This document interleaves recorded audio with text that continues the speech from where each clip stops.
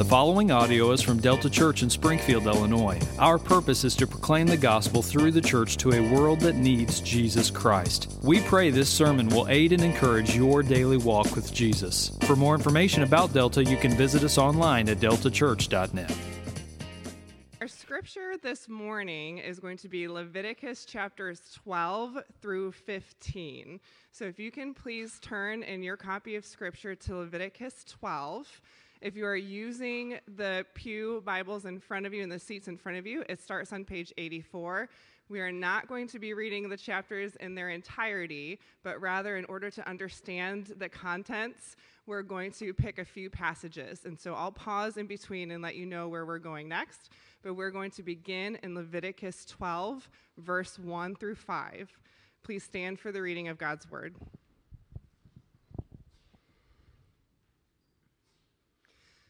The Lord spoke to Moses, saying, "Speak to the people of Israel, saying, if a woman conceives and bears a male child, then she shall be unclean 7 days.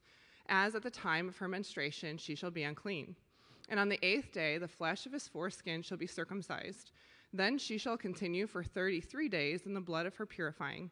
She shall not touch anything holy, nor come into the sanctuary until the days of her purifying are completed.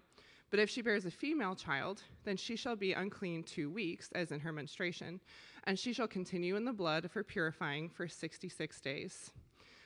Then please move to Leviticus 13, verses 1 through 3. Leviticus 13.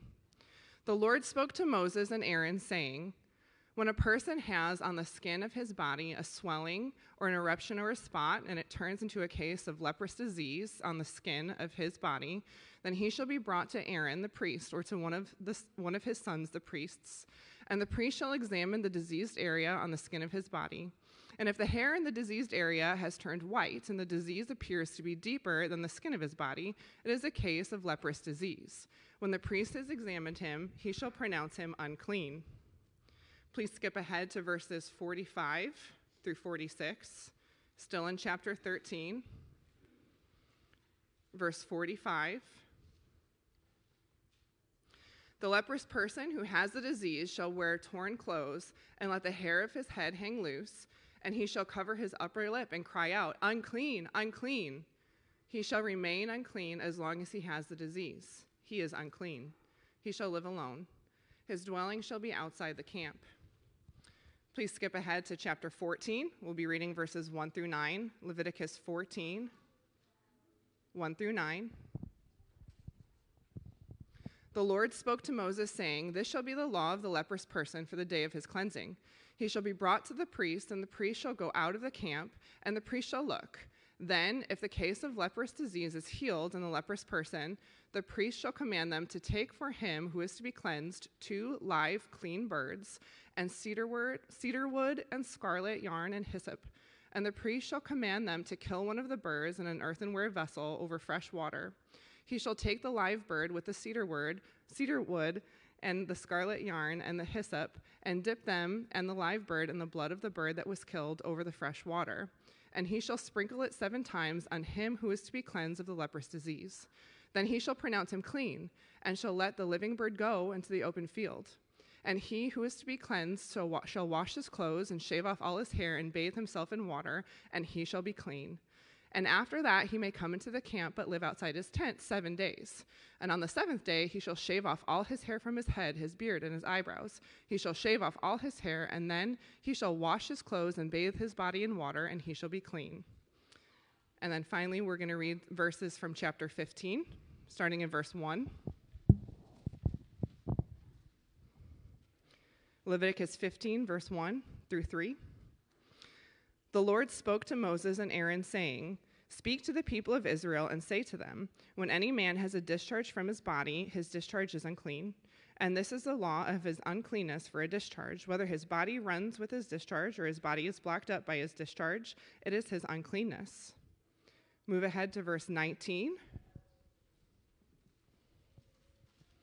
Still in chapter 15, verse 19. When a woman has a discharge, and the discharge in her body is blood, she shall be in her menstrual impurity for 7 days, and whoever touches her shall be unclean until the evening.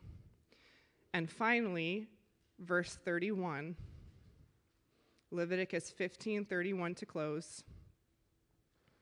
Thus, you shall keep the people of Israel separate from their uncleanness, lest they die in their uncleanness by defiling my tabernacle that is in their midst.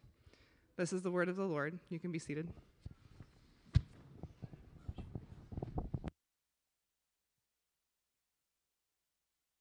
Word of the Lord, yes? Childbirth, skin disease, and bodily discharge. Oh my, right? If you're visiting today, you might be second-guessing that decision. But as you will see, there is some positively glorious gospel truth buried here in Leviticus 12 through 15. And I would argue it's not even buried, it's lying on the surface of this text for any and all to come and glean. Our sermon title this morning is going to be simply titled this, Cleansing for the Unclean. Cleansing for the unclean. This is what you see is the general gist of chapters like the chapters that were read for you, chapters 12, 13, 14, and 15, is talking about how those who are unclean can be cleansed. The main idea that we're going to see from these chapters this morning comes down to this, that we must turn to God for the cleansing we need. We must turn to God for the cleansing we need. Why? Because our uncleanness separates us from our God.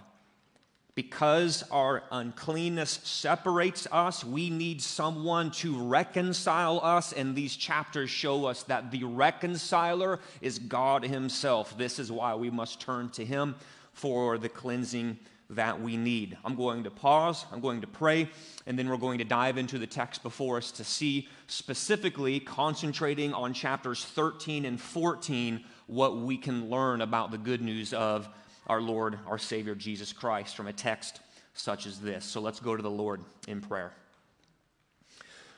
Father, we recognize that You are the source of the words before us this morning. These are not the thoughts of men.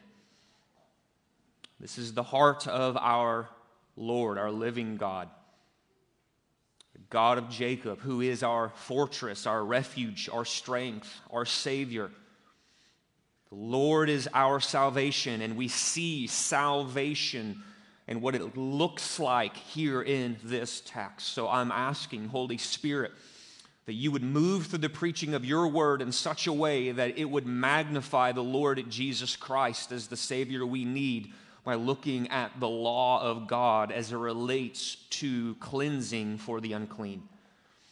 Come, Lord Jesus, inhabit the preaching of Your word. Make it so that the words of my mouth and the meditation of my heart that are about to be preached would be pleasing to You, would land on us in such a way that we would leave here changed this morning because the Holy Spirit took God's word, pierced our hearts, changed us, and drew us to look unto Christ.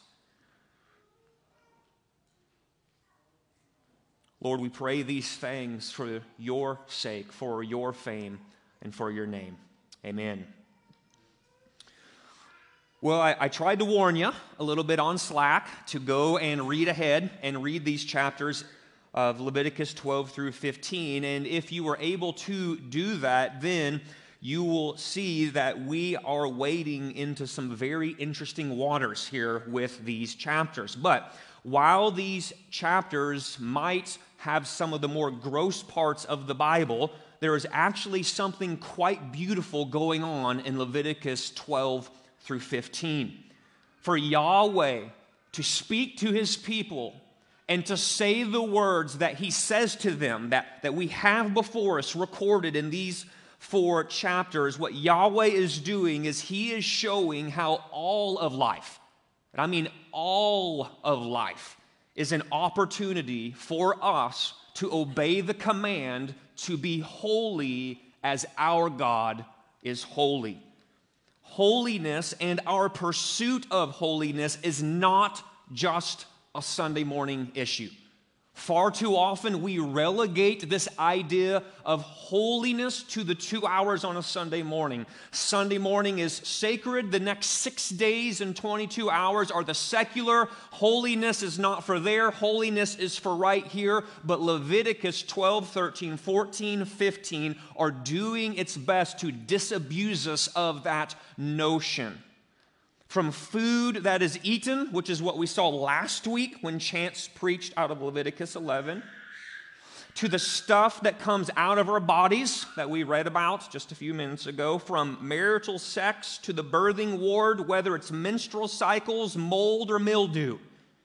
These chapters tell us that the law of God was given to God's people so that whether they ate or drank or whatever they did, they could then do it all to the glory of God. Remember, God has promised something to his people. He has promised something to Israel. God promised to be with them. God promised to live with them and to walk among them. He promised that he would be their God, and he promised that they would be his people. Therefore, God's people had a responsibility in light of those promises, and that responsibility is really what you see in the book of Leviticus. It was the responsibility to purify themselves from everything that might contaminate them, that might make them unclean before a pure and holy God. And what we're going to see this morning is that this cleanliness idea was not just merely relegated to the physical parts of us, our bodies, but it was especially true of us spiritually. Cleanliness and how it relates to a holy and pure God is both physical and especially spiritual. You see, just as Yahweh is holy, just as he is pure, you could say just as he is clean, no spot or stain of sin, the scriptures tell us that God's people are to be the same. Thus, Israel needed to learn these distinctions. Israel needed to learn this is what makes you clean and this is what makes you unclean, so that they could learn to obey God and walk in holiness as our God is holy. These laws were given because God's people needed to learn how to distinguish between clean and unclean, holy and unholy, pure and impure. These men and women needed to know what made them unclean before a holy God, because these same scriptures explain to us that when we are unclean, impure, walking in unholiness, that separates us from God. And what we need to know is that we were not designed to be separated from our Creator. We were designed to be in intimate union with him, communion with him, walking with him, as he says, he being our God, we being his people. That is what it means to be someone who truly knows God in a saving way, not separated because of impurity and sin and uncleanness, but reconciled because you have truly been cleansed. Our holy God knows that our uncleanness separates us from him. Thus, the beauty of chapters like Leviticus 12, 13, 14, and 15.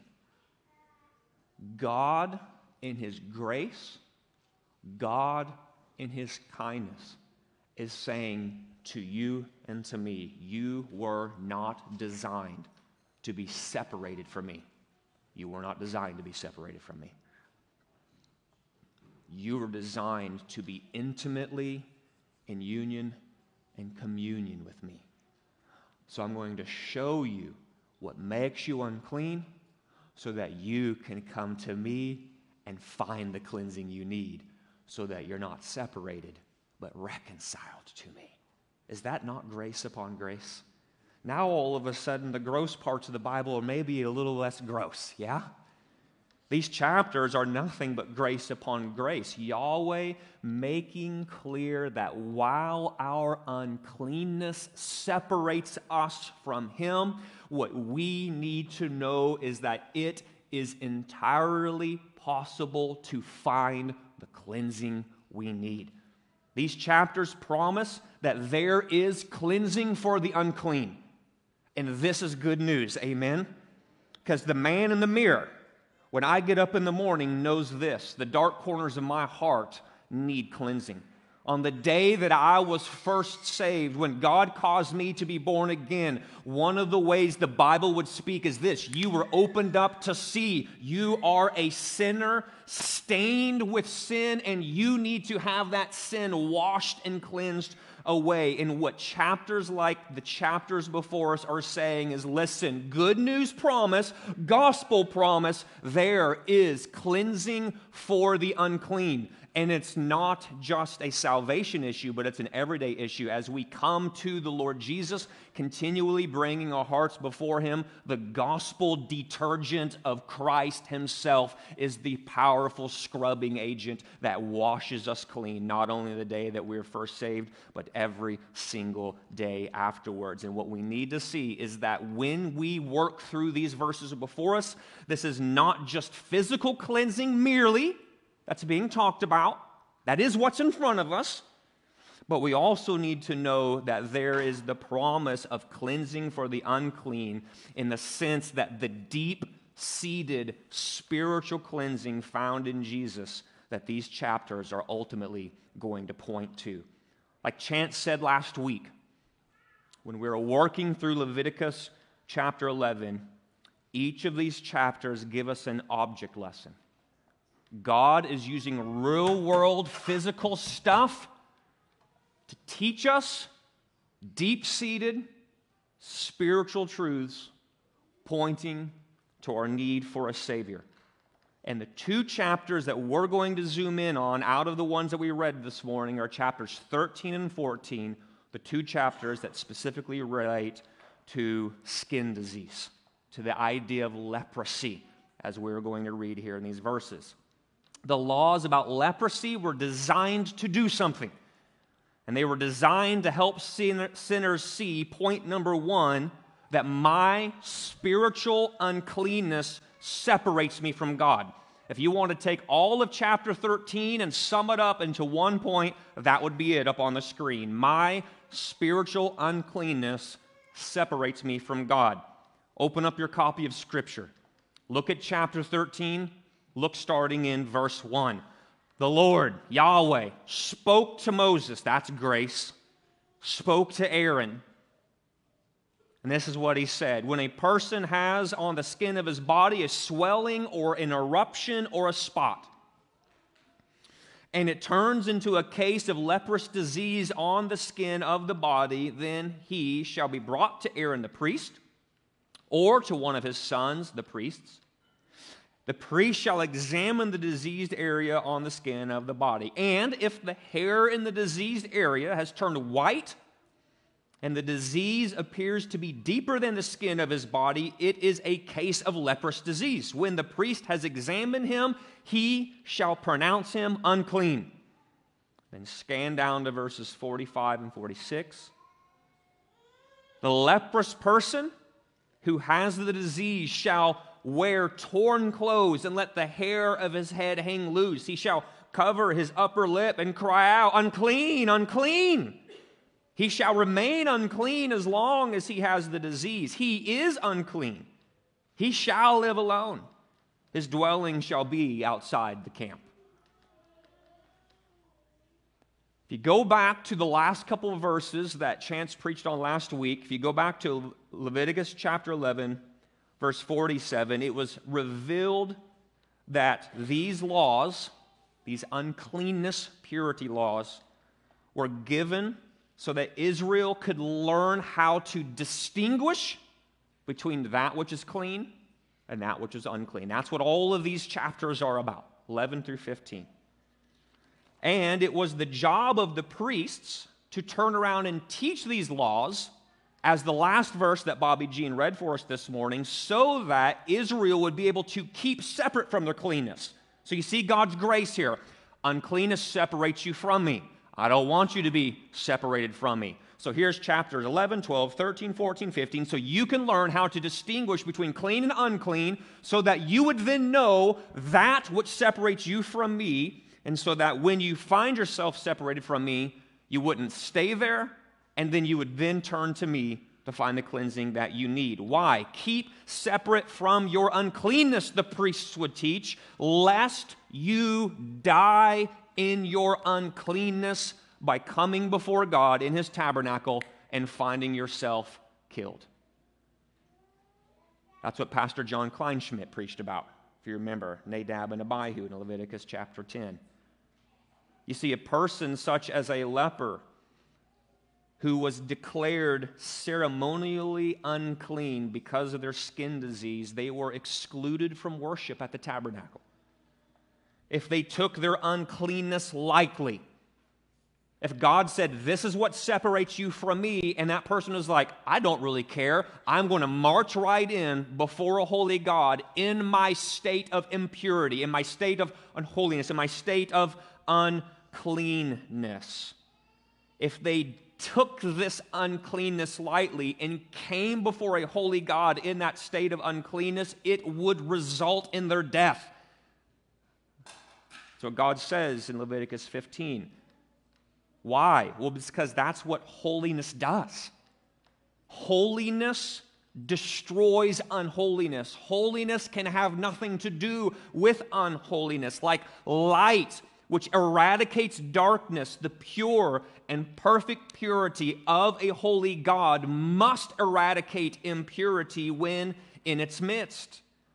So in order to help His people learn about their uncleanness and His holiness, Yahweh says, here's what we're going to do. I'm going to help you learn this truth by declaring skin disease, leprous skin disease.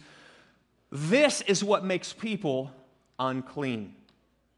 The idea behind declaring skin disease unclean is so that people could learn to see their uncleanness with their eyes. You might ask the question, like, how come He didn't say if you have a headache, you're unclean? Or how come if you have heart disease, you're unclean? He could have, but He didn't. God, with His divine prerogative, said, I'm going to teach you something.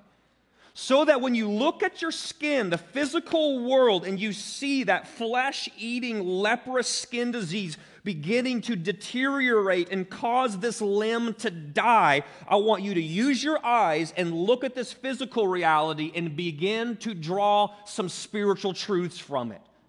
God was doing this, declaring skin disease unclean so that people could see not just physical truths, but spiritual truths from it as well. You see, it was this physical reality of skin disease. It carries a very important spiritual lesson.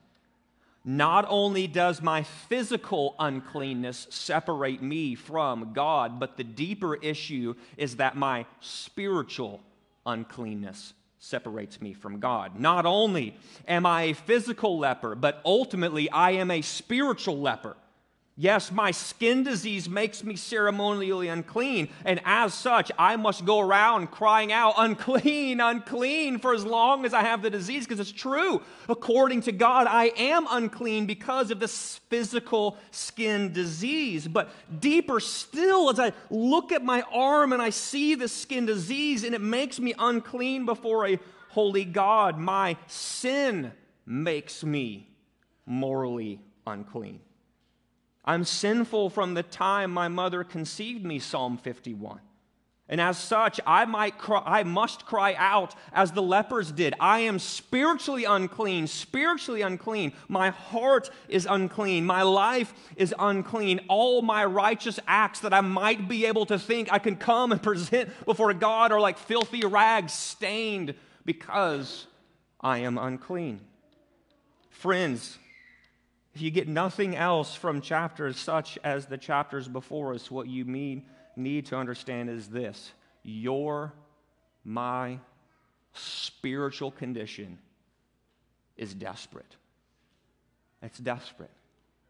Spiritually unclean, unable to cleanse ourselves. Much like the flesh-eating rot of leprosy will kill me physically if it is left unchecked, so the soul-eating rot of sin will kill me spiritually if it is left unchecked. Thus, God, in His kindness, impressed upon His people the reality of their spiritual uncleanness through something such as skin disease. But herein lies the good news found in chapters like Leviticus 12 through 15. For these chapters were given by God to remind us that if my spiritual sin condition is to be cleansed, then here is what I need. I need someone to do for me what I cannot do for myself. I need someone who is pure to purify me. I need someone who is holy to cleanse me of my unholiness. I need Him who is perfect purity incarnate to come and wash me clean of my sin, purifying me from all unrighteousness. And praise be to God, that's exactly what we find when you roll out of chapter 13 right into chapter 14, where we discover point number 2, that God alone provides the spiritual cleansing that I need. God provides the spiritual cleansing that I need. In chapter 14, Moses reveals God's plan for how someone cured of their skin disease can come to the priest and receive the cleansing that they need. That's the whole part of chapter 14 that was a little weird. Do you remember that part?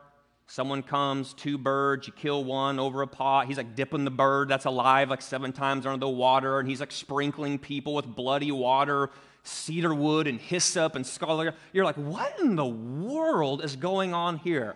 There's a picture of the gospel is going on there. It's what's happening.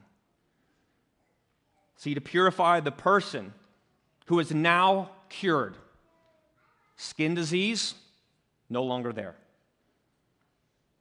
The priest would look, examine them, and discover it is true, you have been cured. And so the priest would then order, you need to bring 2 live, clean birds and bring them to me. 1 bird was killed over a clay pot that had fresh water in it. When you kill something, it bleeds. The blood from that now dead bird was to drip into the pot, and that pot was now full of water that was bloody water. The blood of the dead bird dipped into the water. It was turned it red. Then the priest would take that second bird, still alive, and he would dip that bird then into the water. He would take cedar wood, dip it into that bloody water, scarlet yarn, and hyssop, and then sprinkle the man with the blood and the water 7 times, pronouncing him at the end, you are now clean. Not only cured, but now clean. The live bird, which had been dipped 7 times into the blood and the water, was then set free in the open fields. He would turn around and let him go, and off he would fly. As the man who was restored to health watched the bird fly away, the imagery that would be sinking into his heart, into his mind would be this. He would know that just like that bird, he is now cleansed by blood. He has been cleansed by water, and he is now free to live and move again wherever he wished to go. After the cleansing, this man must shave his head, wash his clothes, bathe himself. Then he was considered clean and could return back to the community. Cured, cleansed by the water and the blood. You see, at first glance, this ceremony comes off as really weird, yeah? Does it just land on anyone else a little weird? Like I was reading, I'm like, what on earth is going on here, right? What you need to know is that even though this ceremony comes off as really weird and it's not what we do today, it is what God prescribed, though, and so people walked in obedience to God at that time. What you need to notice is that even in the midst of all of maybe some of the confusing details, what you need to know is that all the details orbit around two things.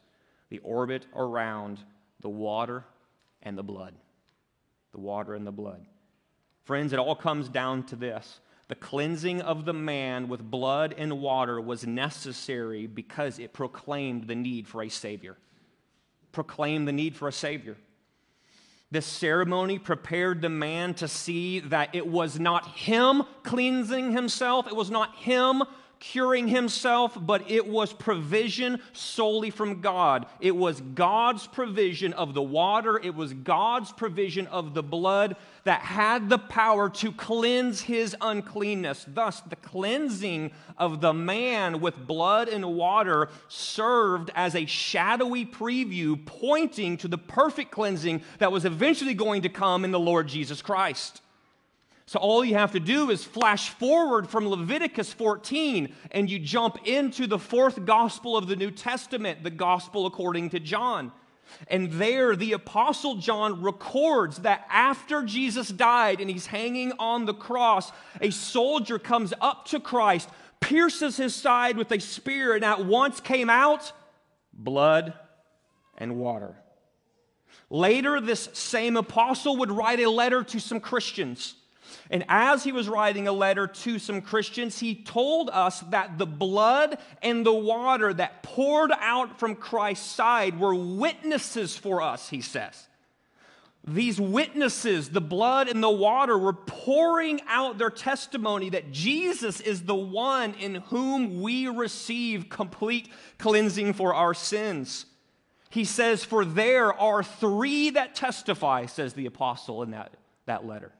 There are three things that testify. Testify to what? Testify that Christ is the one with the power to cleanse us sinners from our sin. The Spirit, the water, and the blood.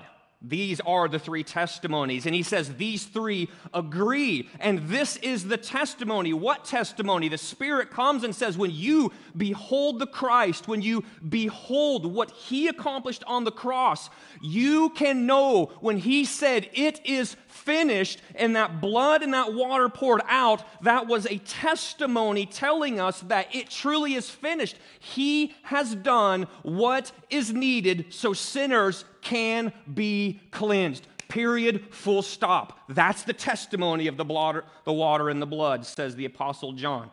This is the testimony that God gave us eternal life.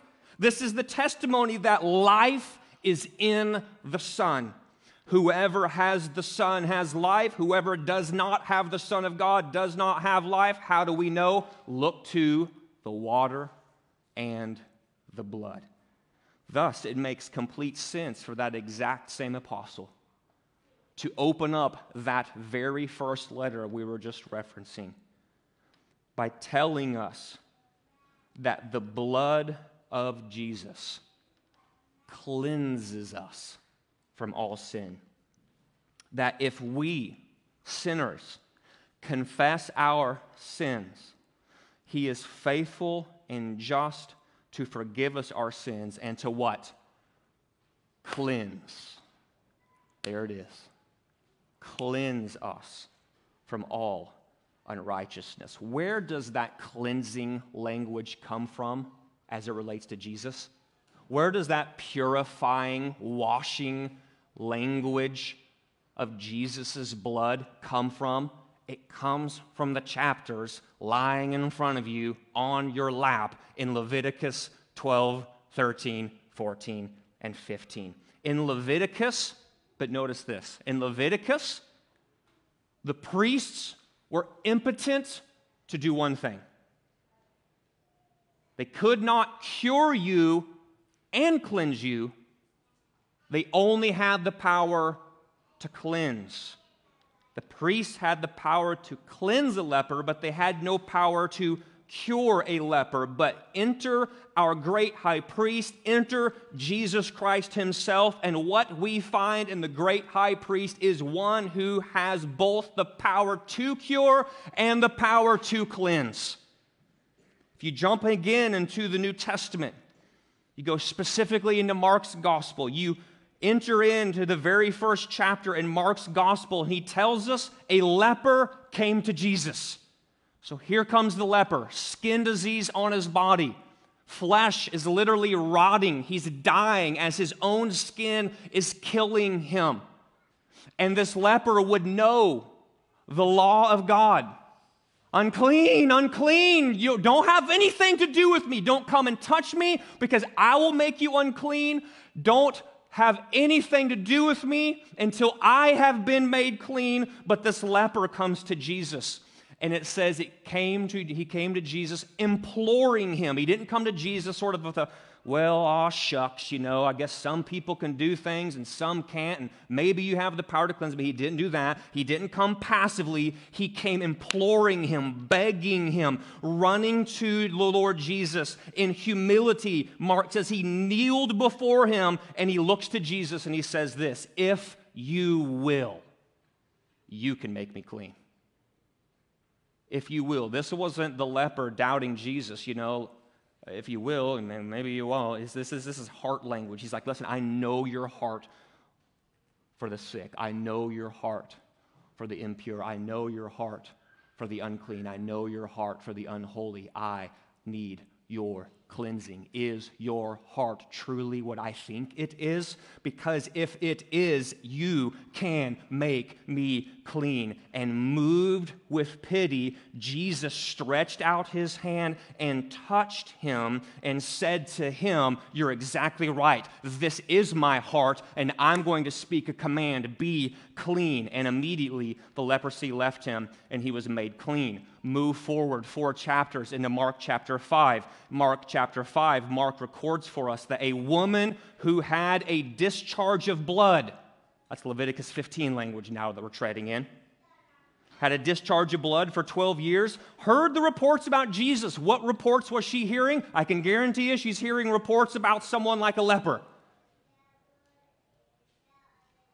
Unclean being made clean. She would know from Leviticus 15, I am unclean because of this issue I've been suffering with for 12 years. I've been considered unclean. Heard the reports about Jesus, came up behind him in the crowd, remember, touches his garment, and Mark records that immediately the flow of blood dried up, and she felt in her body that she was healed of her disease. So this is Jesus cleansing the leper, healing, curing someone with the disease, and then right on the tail end of that, you remember the reason why Jesus is even in that part of the country is because a man named Jairus has a daughter. Jairus' daughter has died, like dead, completely dead. Coming to Jesus, begging Jesus to do something before she dies. She dies. Jesus goes to the little girl, and Mark says that as Jesus saw this little girl dead, took her by the hand and said to her, Talitha Kumi, which means, little girl, I say to you, arise. And immediately the girl got up and began walking. It seems like a throwaway piece of information in each of those 3 interactions with Jesus. But did you notice what Jesus did in each of those 3 interactions? What did he do? He touched. He touched. In each of these instances, according to Leviticus, touching the leper, according to Leviticus 13, would make you unclean, so you didn't touch a leper. Being touched by the woman with the issue of blood, according to Leviticus 15, would have made Jesus ceremonially unclean. We're going to learn in Leviticus 22 that you don't go around touching dead bodies because when you touch a dead body, you make yourself unclean. Each of these instances should have made Jesus unclean, but in each of these instances, it was the exact opposite. Instead of Jesus touching the leper and his leprosy making clean Jesus unclean, Jesus touches the leper and his cleanliness invades that uncleanliness and eradicates it. Same with the woman, same with the dead little girl. And what you see in each of these instances is this, that the expulsive power of our great high priest cleanses the unclean and cures the people of disease and cures them of death. It's why we sing the hymn, "What can wash away my sin?" That's cleansing language. "Nothing but the blood of Jesus." "What can make me whole again?" That's curing language.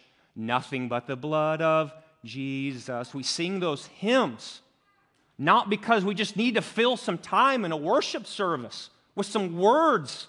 We sing hymns such as that because there is the expulsive power of Christ's blood, water, witness. He is the one to not only cleanse, but he is the one who has the power to cure.